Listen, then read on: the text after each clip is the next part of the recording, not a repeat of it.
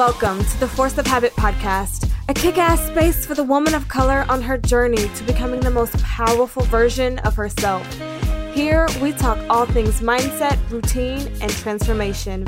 I'm your host, Chantel Taylor, nutritionist and transformation coach. Come hang out with me, girl. Grab your headphones, blast me on your morning commute. This space is just for you. Here we go. What's up, ladies? We are back, as always, with another episode of Force of Habit. And this week, we are talking relationships. Now, I am not talking about the relationship you got with your man or your woman or your side piece. We are talking about one of the most important relationships you'll have in your lifetime. And baby, that is with food. I think it's one of the most important relationships because food is literally how you nurture yourself, right? It's how you essentially take care of yourself. Food controls our hormones, our weight, our skin, our digestional health, our health in general. And if your relationship with it isn't great, chances are quite a few of the things I just listed are some of the things you might be struggling with. One of the biggest challenges that my clients face in the program is breaking not so healthy ties with how they view and eat their food. It's hard because food is emotional, right? It's strategic. It's how you celebrate. It's how you comfort yourself. But there has to be a balance to it, like most things in our lives. So if your relationship with food needs some work, take a few moments to recognize it. Be okay with that because it's normal as shit. I think it's important to realize that on your road to transformation, you have to be okay with the parts of yourself that need some work, right? That's part of being accountable. So be okay with that and then take the proactive steps you need to mend it. And that's what we're doing today. I'm going to go through a few steps I take my girls in the program through when they're on their journeys to having a healthier relationship with food. And usually that looks like losing weight or toning up. It can also look like gaining weight because skinny doesn't mean healthy, but those are just a few examples. A lot of the times people just know or begin to recognize that they have really unhealthy habits with food, like binge eating. And although I am not a professional or a psychologist in this department, I do have a few steps that help clients break out of those habits. Now, I do want to take a second to say that if you feel like you have an eating disorder, whether that looks like binge eating or bulimia, it is really, really important that you know that you are not alone and to reach out for help if you feel like you need it. There is power. I know I say this every week, guys, but there is power in owning up. Not even owning up, but recognizing that you might have a problem. So if you feel like that might be you, take the steps you need to reach out and ask for help to a professional in that field. And also, before I begin, I want to let you ladies know that I will probably have to do another episode on this because our relationship with food is a lot more complex than just a few steps. But the items I'm starting with are a really good foundation to start mending that broken relationship. I want to throw that out there as well, that this is not a complete guide. This is just a really, really great start, beginning to recognize some of your faults when it comes to food. And then a few proactive steps you can start taking today to begin to mend that broken relationship. So here we go. First things first, guys, stop dieting. I actually hate the term diet because diet is our food, right? It's what we put into our bodies. But over the years, the term has obviously developed a not so great association because of fad dieting. Keto, extreme low carb, going vegan for 30 days and being shit miserable. Now, where I keep going, being vegan and vegetarian to me is not a fad diet, but I think we've developed it into kind of this fad dieting phase where you try it for 30 days and you're miserable and then you think being vegan or vegetarian is miserable, and so you go back to the way you were eating. But to keep going, like the baby food diet, which was one of the most bizarre ones I heard in 2019, liquid diets, I could literally keep going on forever. If what you're trying isn't going to be something you plan to do long term, chances are you're fucked.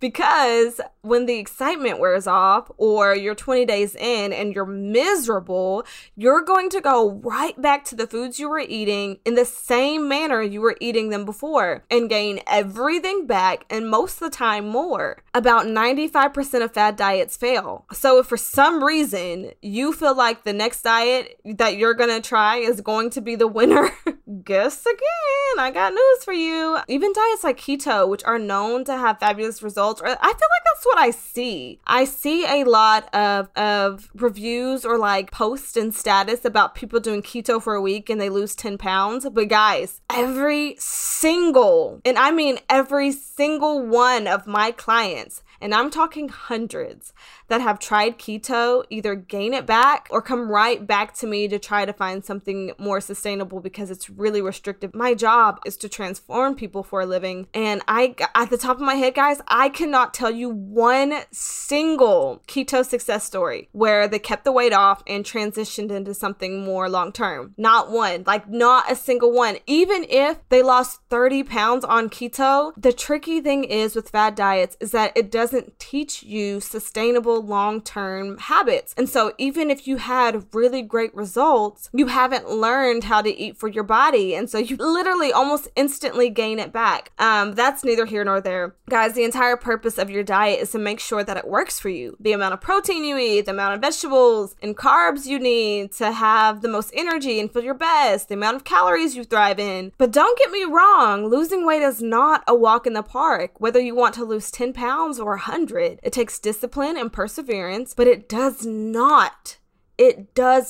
have to be a miserable experience. I'd say about 80 to 90% of the girls in the program rave about how they love their food options and how it wasn't as hard as they were expecting. That isn't to say that they're going to be perfect, but it's nice to teach people that you don't have to eat lettuce and bacon and avocados all day to lose weight. And the other 10 to 20% just need a little more tweaking or direction or attention in order to find what works for them. And finding what works for you is a lot of trial and error. It's about getting your hands dirty and just trying things. My favorite thing to do is when someone tells me that they don't like something and I put it in a really fun and easy recipe and then they add it to the list of things that they love. It's just about trying shit, trying that piece of fish. I personally hate fish and seafood, but I started trying things that I said that I didn't like a few years ago, and I added a few fish options and seafood options to my like list that I actually can tolerate now. But it's trying that piece of fish or that vegetable you swore you hated growing up. Eat the fruits you love. Enjoy carbs. Just find the balance that works for you. It takes effort, but nothing worth having comes easy, and half the time it's just about getting out of our heads and just doing it. You are not going to know what works for you instantly. You're not going to wake up and say, oh, you know what? This is what I should be eating. This is what I feel best at. That's not going to happen. It's a lot of trial and error and figuring out and trying new things and being self-aware and realizing what you feel you're best at and what you feel you're most shitty at. What are you eating when you have the lowest energy? What are you eating when your skin is having this craziest breakout you've ever had? And a lot of the times people don't even know that how they're feeling isn't normal. When you're super tired and fatigued, a lot of the times, especially when clients are new and come into the program, they just think that's just how they are. They're just like, I'm just tired a lot, until they change their diet and begin to realize that, wait a minute, I have a lot of energy. Oh my God. People that think, oh, you know what, my skin's just always been bad my entire life. Now, granted, there are hormonal disorders where you need to go to a doctor or a dermatologist and get medication for it. But most of the time, when your skin is really bad or really shitty, it's just because of what you're putting into your body. And so what I'm getting at is a lot of the times people don't realize that how they're feeling or what they're experiencing isn't normal until they change. So, like I said, get your hands a little dirty and try things and be self-aware every step of the way to realize what you feel you're best at and what you feel you're not so great at. And that just looks like, okay, whenever I have too many Starbucks drinks in a week, I notice that I don't get enough sleep and my skin starts to break out. Or I notice when I skip my green smoothie too many times in the morning, I just kind of feel all groggy for the rest of the day. Or I notice when I eat too heavy of carbs before 12 or noon, I get super fatigued before 3 o'clock. Or it's, I ate out way too much this week and my energy is all over the place. I'm not going to the bathroom on schedule anymore. It's being self-aware every step of the way and realizing the tweaks that you need to make to your diet in order to feel your best at. Okay, chicken nugget number 2. Stop restricting yourself. Holy shit. Please stop obsessing over having that piece of cake when you're out at dinner with your friends. Just have it, boo. Stop obsessing about having 2 extra Hershey Kisses or an extra serving at dinner because you had a super hard workout that day and you're still really hungry. Listen to your body. When we begin to obsess over each calorie, each serving, or each morsel of food that we put into our bodies, we begin to develop this crazy disconnect with our food that leads to guilt binging and contempt. Eat. Lord, please eat. Now, before you misconstrue what I'm saying, I'm not saying eat that piece of cake every single night because you just want it.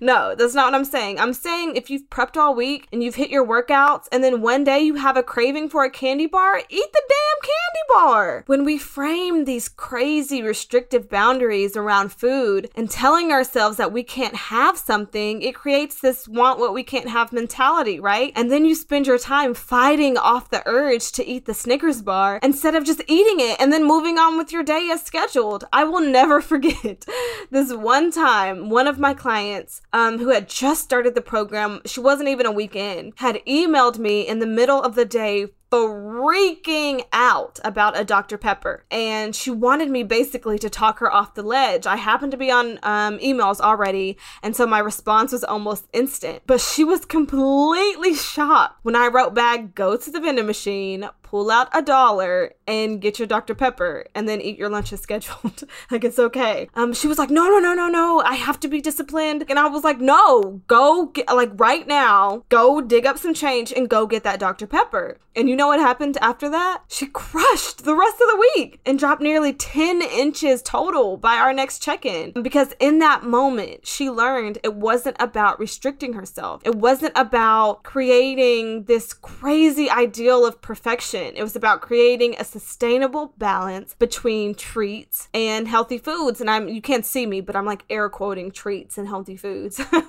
But after that Dr. Pepper, she didn't crave for it anymore. And because she realized she could have it when she wanted it, she didn't want it. Now, this is a super slippery slope because once again, this doesn't mean every single time you want something to give in, especially if you feel like you haven't done your part. So it's not feeling like you deserve it or you've earned it. It's about holding yourself accountable and saying, you know what, I've been doing my part. And so if I want a damn candy bar, if I want an extra taco tonight, I'm gonna do just that. And this honestly brings me to my last chicken nugget of the day. And that's forgive yourself and move the fuck on.